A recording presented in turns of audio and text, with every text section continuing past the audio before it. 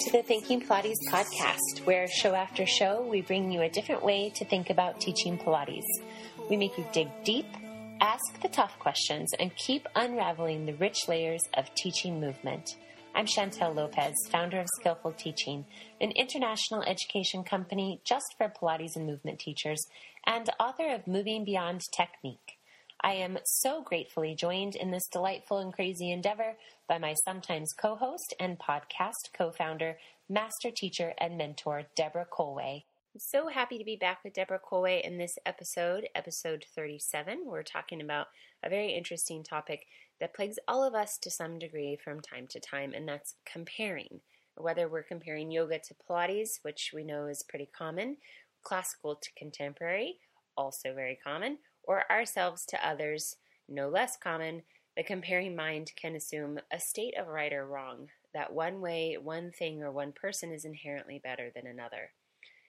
In this discussion, we're talking about this in terms of teaching and also as a habit of mind in general. Now, our chat leads us to ask lots of questions like, why are we compelled to compare in the first place? Or what does being on the right side of the equation buy us? I think you're going to really enjoy this thought-provoking conversation. So here we go. It all started with a conversation, what's better? Yeah. Well, Pilates is going to be so much better for you because yoga clearly hurt you. Yeah. And, Which is anyway, just utterly ridiculous. So, we hear this a lot. And then I just thought to myself, what's kind of ludicrous to compare? It's like saying, should we eat or should we sleep? Or should we, you know what I mean? It's like we need all of it, right? Yeah. And then I thought to myself, and even within the yoga world, whatever we want to say that is, there's different yogas. There's different aspects. And I started to think, why as a culture are we just so dang insistent that we have to hone everything into one thing that works? Why is it so hard for us to just let things have their own value at certain times? The whole to everything turn, there is a season, and that's just how we don't need the same thing all the time, and we need variations. And so that was the conversation of the pitfall of comparing, I thought, as a habit of thought is in my opinion, a pitfall because it cultivates. I know this is my influence of the meditation and the Buddhism and Pema and just everything, but it's getting so much clearer to me how so much of our experience of ourselves as humans, any of us, it's these habits of thought. And, so if we train ourselves to have to compartmentalize, and then I think it came up in the election, I never heard this term as much, like binary, or, remember? Like that whole concept of having to, it's like one or the other, it's like this. And so then the whole dualistic thinking and, and all of that. And there's this like subtle groove, or not so subtle, not so subtle, I'd say. Right, yeah. So, and then the fear, and then of course it's all fear-based because we don't trust ourselves to really know what's right for us. So then we give away our power to others to tell us what to do. Yeah. And which thing is right for us. Yeah. But then when it doesn't work, the pitfall is also then we get to blame the thing. Yeah, yeah. And so then I thought there's an overlap there with with the pain conversation. Because we don't know ourselves and we don't feel like we can actually take care of ourselves.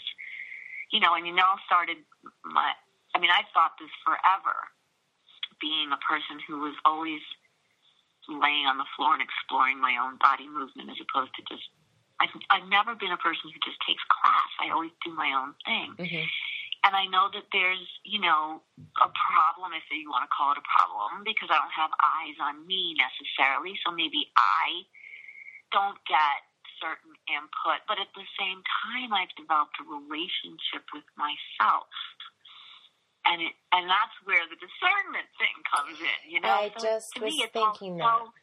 Here's what I want to say is that I think that the conversation, you mentioned in the beginning that, this idea of, kind of where the headspace that you're in and what the process that you're going through. And also like, I've got to remember that this is a topic that, we're talking to a specific audience. But what I find so interesting is one, it does all of a sudden come down to discernment again in some way, in a different way than we've talked about it before, in another nuanced kind of level. And also that it's so relevant. Really, it's so relevant. I mean, I just think about the amount of suffering that teachers go through when they are trying to clearly identify for themselves where they stand in terms of what the hell does it mean classic versus contemporary. I mean, this piece alone is, I feel like, really, really such a point of suffering for so many teachers, new and experienced, because they feel like they have to choose and they have to know what's the difference and why should I like one over the other. And I just think this is, it's totally 100% relevant to our audience. But then what you just said about like practicing, having ownership, having like training yourself or giving yourself permission to explore and find your own answers, trusting that intuition or that inherent knowledge. You mentioned, like you do your own thing. You get on the floor and you explore your own body that you don't, you've never been a class goer. And I think that's so interesting because I run across this all the time where teachers and students are like, but what's the answer? What's the right way? Tell me, what's it supposed to look like? What is it supposed to feel like? What's the answer? What's the right way? I need to know. And I think it's so interesting. I have not thought about it quite like this, but the way you put it about, that we're searching for somebody to give us the answer because we don't trust ourselves enough. And I think this is an issue for so many reasons in so many different areas of our lives. But if you think about it from a movement perspective, I've been talking and working a lot with the idea of autonomy and self-efficacy, the stages of learning. Ann Bishop and I doing this master's program. This is the root of the program is how do we transition explicitly students from conscious incompetence to unconscious competence and beyond to that fifth stage, which is kind of a new thing for me. I didn't realize there was a fifth stage they're calling reflective consciousness or super consciousness. So, it's like, yes, how do we get students to own and deeply inhabit the work?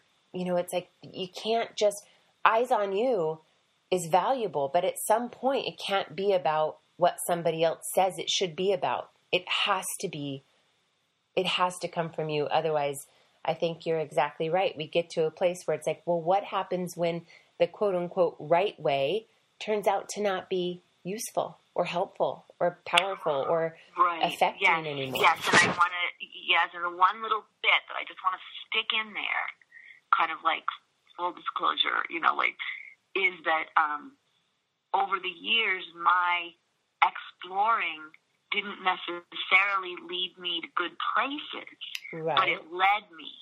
And so what one of the things that I'm now that I've had to become more responsible about as a teacher, and then also the impact that it just has on myself, is the part about actually understanding the inherent body design, our physical body design.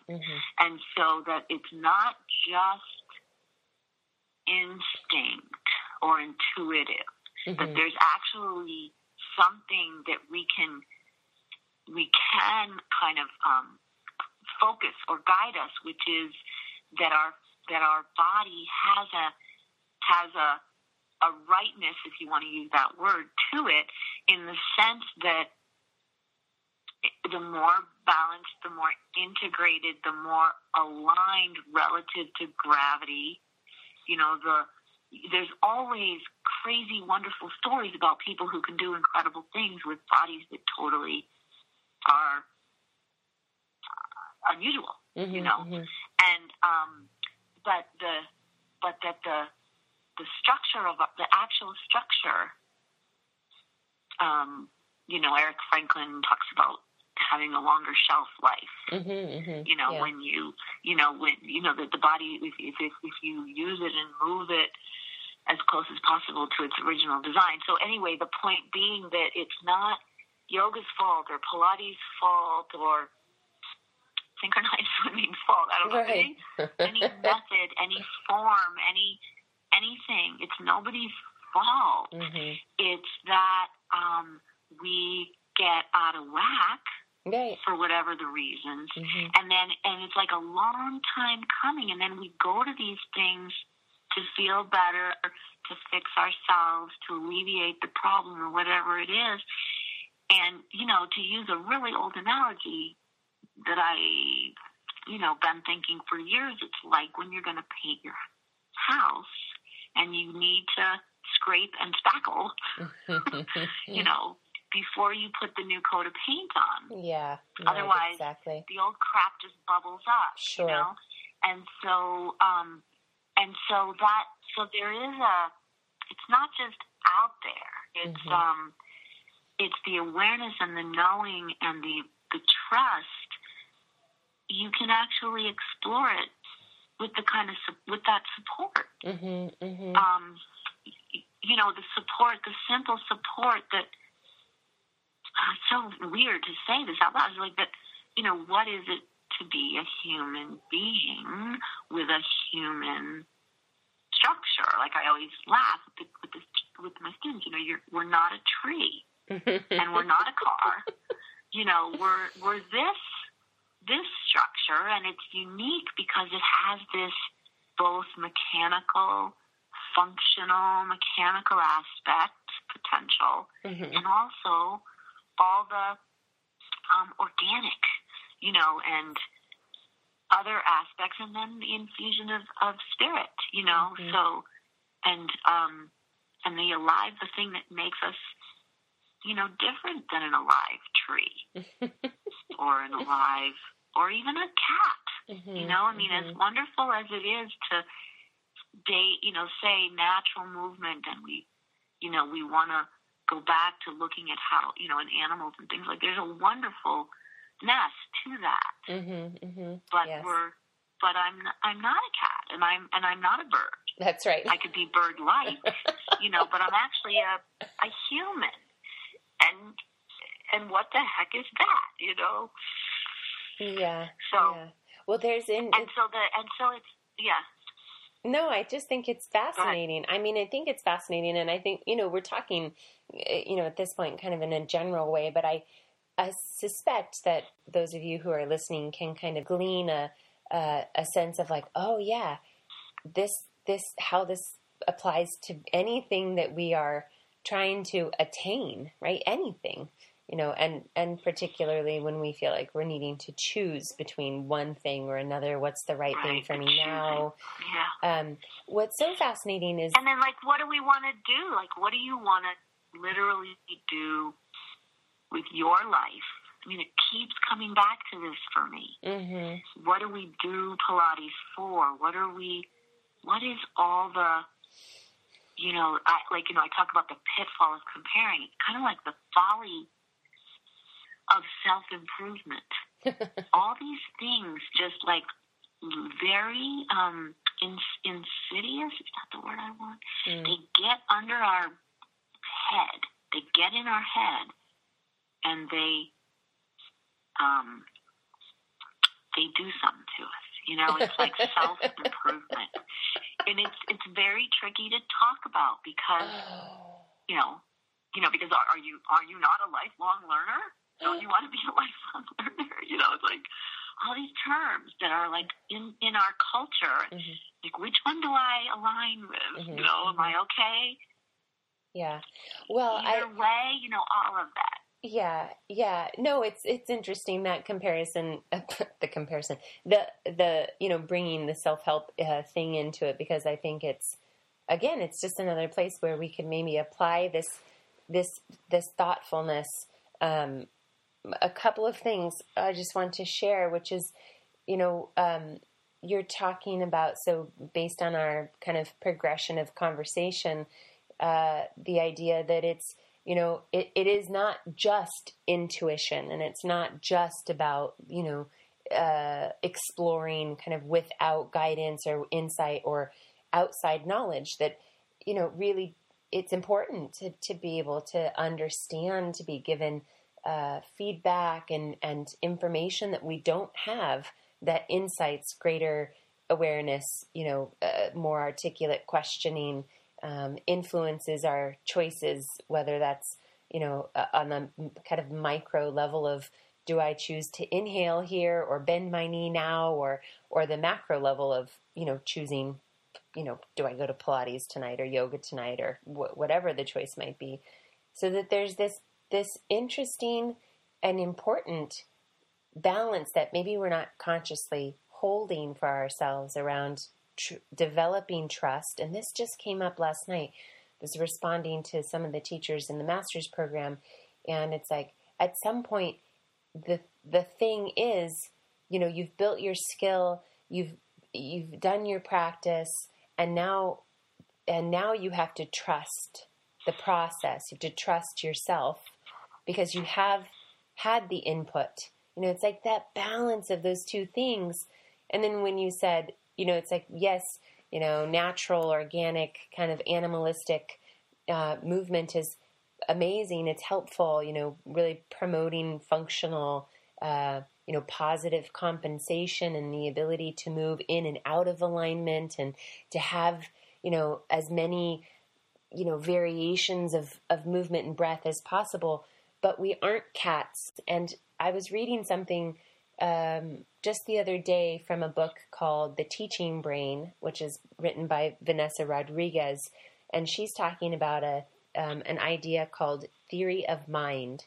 And it's a, you know, it's a psychological, you know, kind of comes from that science, those sciences, that it's our ability, theory of mind is our ability. It's a unique, like the research shows now that it's a very unique quality in human beings, that we effort intuitively to understand someone else's behavior, to understand the reasons for their actions, to understand their mind, their motivation. That's a very natural, inherent human function that animals don't have. And I think that's the difference, right? That's the holding, like the searching for knowledge, for information, for feedback, for somebody else's perspective, objective, you know, vantage point, merging with our own insight and intuition, you know, and those two things coming together,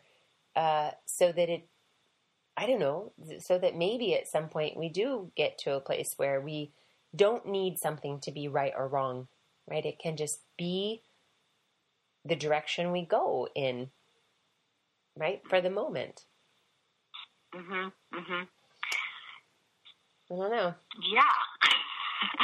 and that direction that we go in for the moment, moving in, just period, the end. Like, that direction that we go into is the necessary action to show us what's next. What's next? Mm-hmm, what's next? Instead of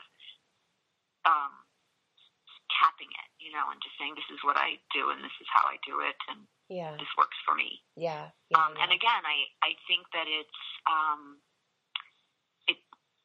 seems to take a certain kind of energy and lack of inertia, which, you know, again, we go through phases in our lives where we can handle more input, without becoming overloaded. And there's phases in our lives where we need to pull back and, set up stronger boundaries or whatever that is. Mm-hmm, mm-hmm. But yeah, being willing to take the feedback that comes next, like things as an experiment, mm-hmm. Not walking into a new situation and just letting it tell you something. Yes. Instead of walking into a situation with a preconceived idea of what you want to get out of it. Absolutely. That's the prejudgment of, is this going to be right or wrong, right? Good or bad, like that's the ultimate objective, and not rather. And then how do you know? Like, I always have this, I remember this a long time ago when I first started teaching on my own. I had my own little first in-home studio, and I got this call one time, from this guy, and he's like, all my friends are doing Pilates. It was like everyone's doing it now. It's the thing to do, so I want to come do Pilates. And I just thought, oh boy. That was the motivation. It was like it's the new good thing. Mm-hmm. Everyone's doing it. Mm-hmm. Yeah. And so I want to do it. Yeah. Of course, then you have your experience that you have. But I don't know why that came up just now, but I just think of that. To bring us back. I want to be in. Yeah. Yeah. The in crowd. Doing the right thing, right? The popular thing. The popular thing. Yeah. The fad, the thing that's, everybody is, crazy about. That's I think that's relevant though. I mean, it's relevant. It's because the drive is to be right or wrong, right? I want to be right. I want to be in the in crowd. I want to be accepted. I want to be doing what everybody else is doing because clearly it's the right thing to do. I think, it's and then the thing that I find also happens, and this is painful for people too, like you talked about it a little bit earlier, is that if I notice that I want to make a change, I want to do something else, I don't want to be only in that club anymore, how can I do that new endeavor with then not having to turn on the other one and say, well, that's wrong. Yeah, because I want to go to this other thing. And so that's what I'm talking about, the pitfall of comparing. I feel absolutely. Yeah, and I think you're right. We're doing, Yeah, there's suffering in the needing to know, and then there's potential suffering and pain in the, I want to do it differently. So I either was wrong before, or you have to be wrong. Yeah, or you right. Go over here and yeah, exactly. Yeah, exactly. So that it's so interesting, and it's like, so what comes up for me again is this idea of discernment, and that maybe we would be doing ourselves a kindness by allowing ourselves to show up in this way that you're talking about, which is to just to be open to what unfolds, to the exploration. And because it does shift. And just as you said something a minute ago, I was thinking it's about the phase that you're in. And then you said it's about the phase that you're in. And I thought, yes, because sometimes, and I think this is what discernment is, right? It's like sometimes where we're at is that we need somebody to say, what's the framework? Give me the information. Give me something to follow. I need clarity, and I need simplicity so that I can move forward in a way that feels safe and, held and not, maybe I don't have to contribute as much to the knowing. And then sometimes, and then it's like, it's an orbit, right? Then the next half of the orbit is the transition to discerning for ourselves, questioning, taking what's been given to us and going, okay, how now does this feel like it's helpful to me, useful? Where is this information taking me? Is it a path I want to follow? How do I want to edit it, evolve it? And so that then becomes the season of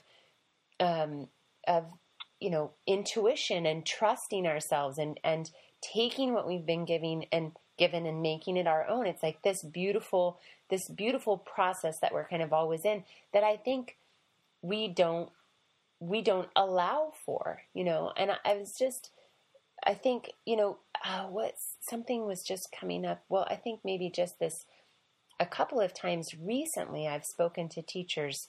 I'm doing a lot of one-on-one coaching recently, and the teachers, there are a couple of teachers, so sweet and so well, just so much passion for what they're doing and trying so hard to identify for themselves, where do I stand? What camp am I in? What does it mean to be a classical teacher?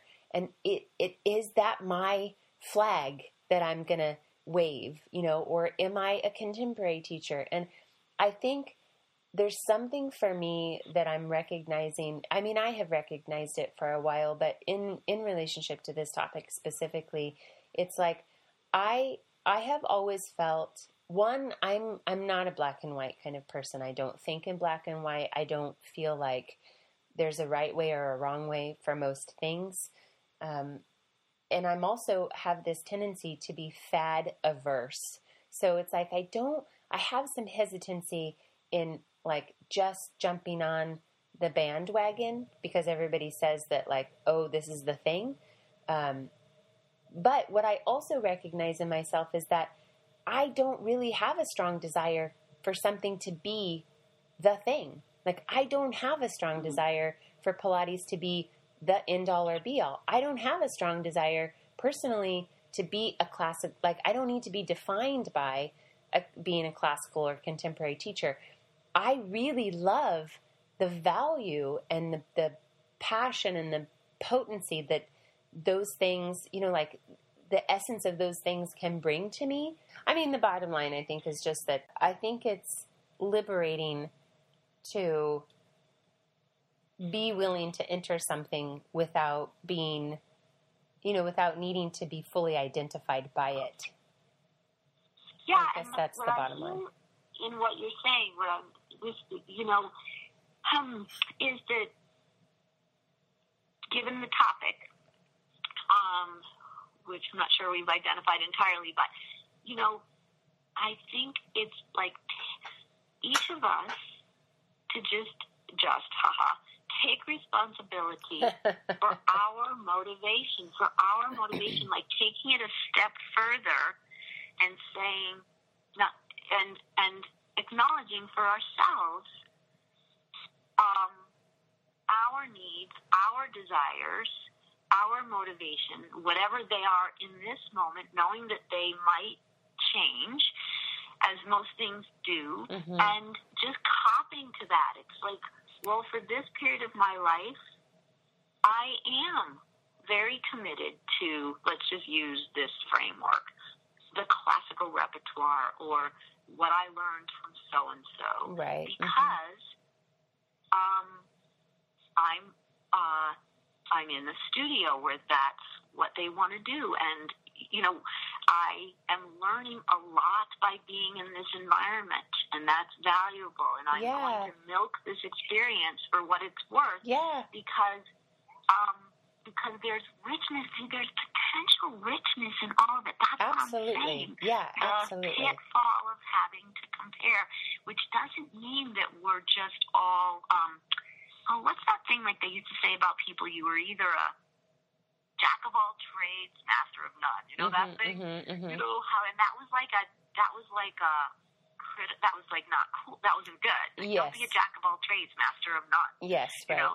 And so I guess I'm dating myself with these kinds of, no. Because who says that anymore? I don't know. But it's all, that's my point, is like, celebrate what you're into, and then then do something else.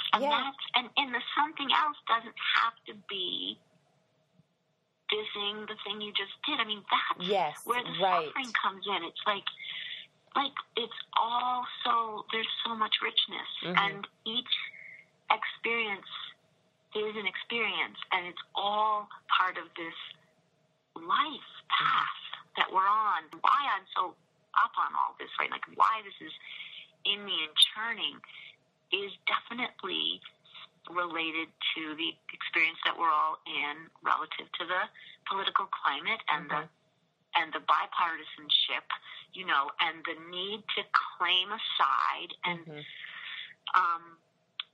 and I think that the trickiness of that. But there is this, if you're committed to peace and nonviolence, there is, again, I want to go back to what the inroads that our mind, the trenches that get dug in our habits of thinking.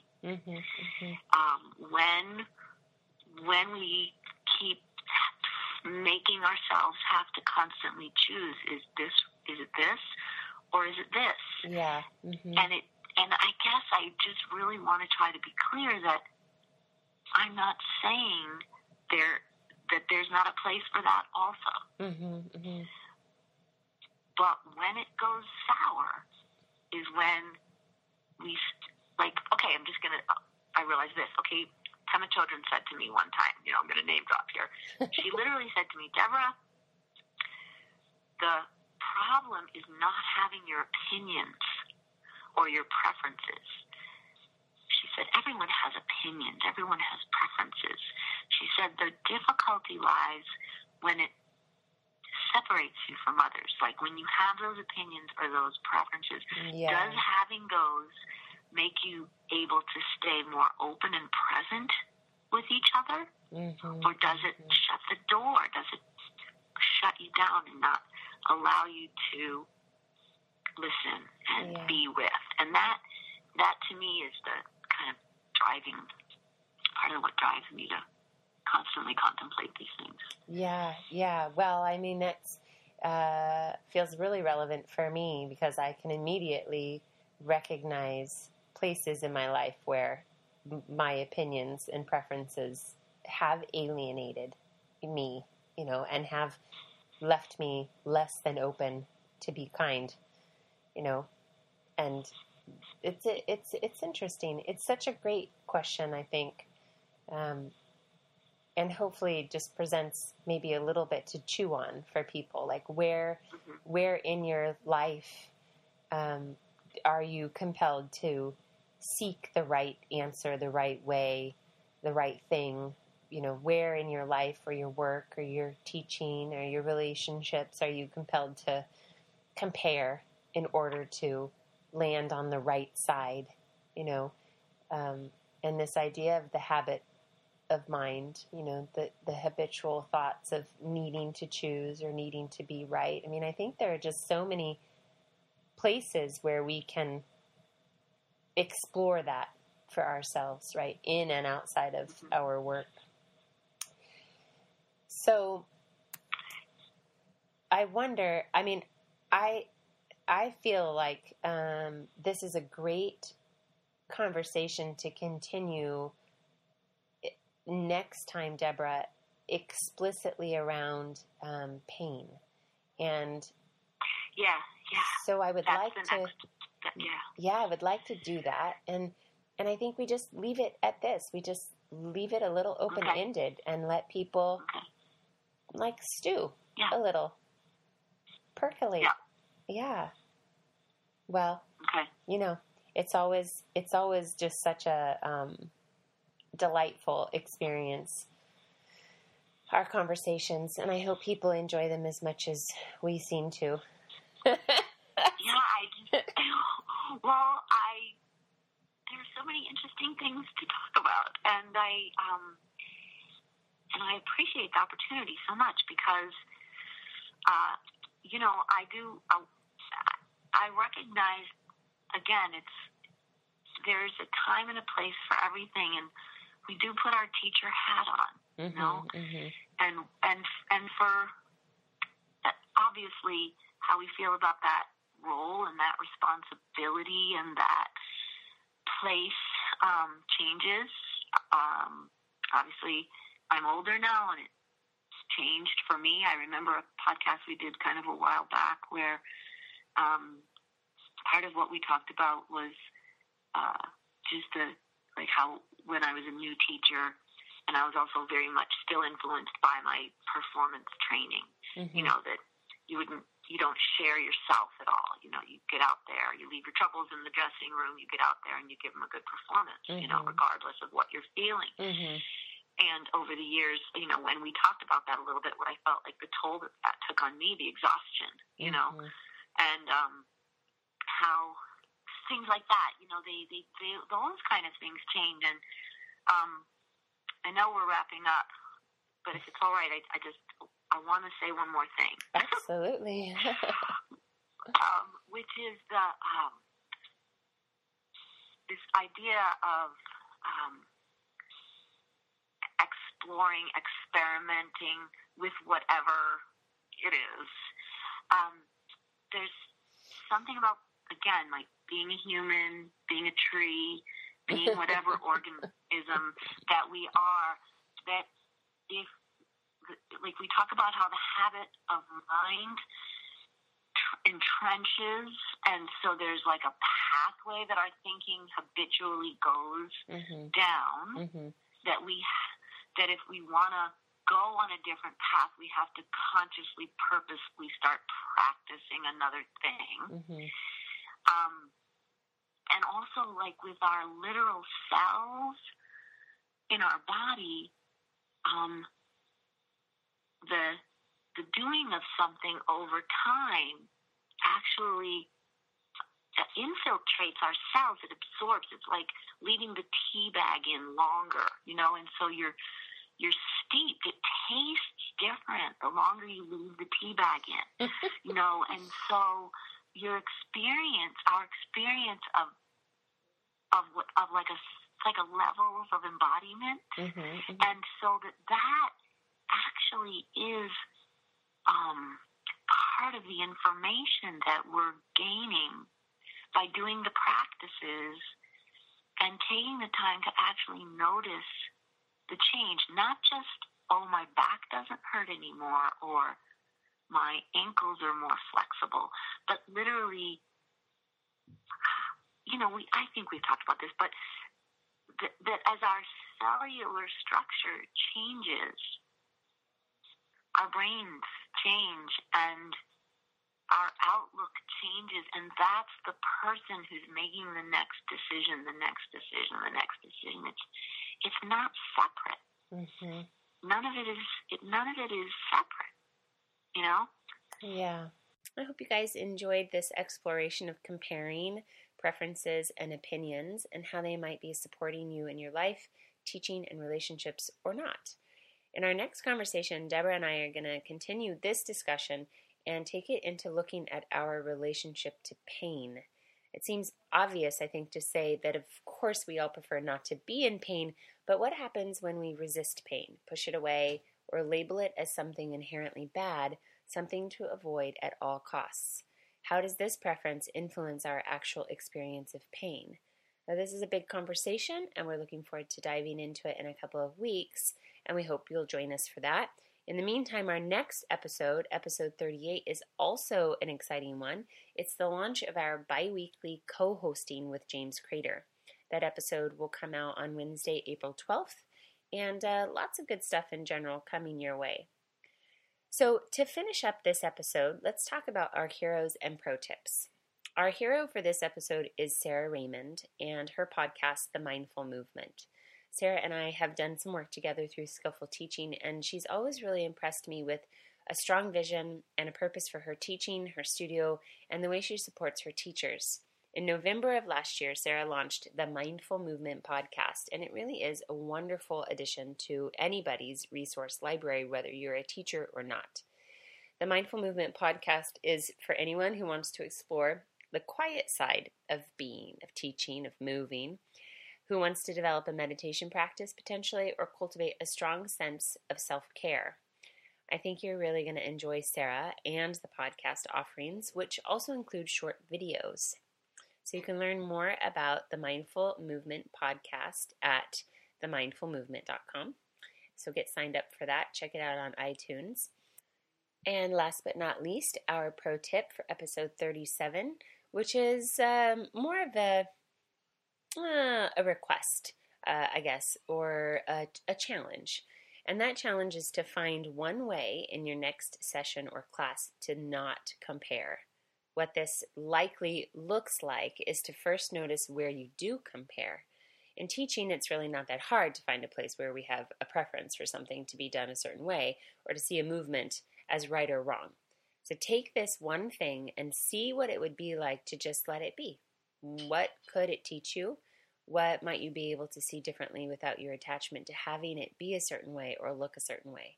For example, maybe you have a strong opinion about bird on a perch or prehensile foot position in footwork, being set just under the ball of the foot rather than in the center of the arch, which is my preference. Maybe you're typically pretty adamant about the foot being in this particular position, and you have all your reasons why this is better than being on the arch of the foot.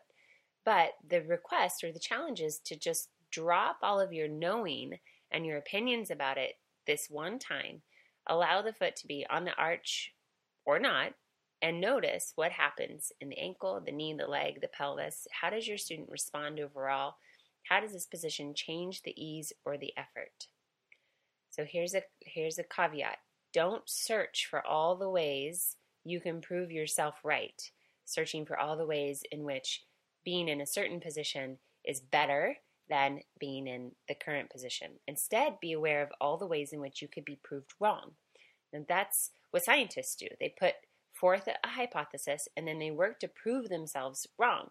We don't typically do that as humans. We put forth an idea, a belief, or a hypothesis, and what we're looking for are ways to affirm or confirm our belief.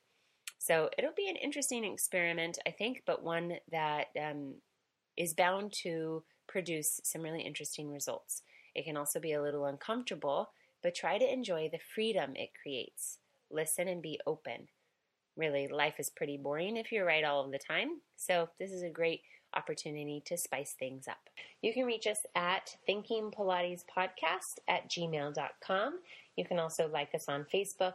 We hope you enjoyed today's podcast and look forward to the next time. Until then, breathe deep and teach well. All the things that make you sing and tap your little toes.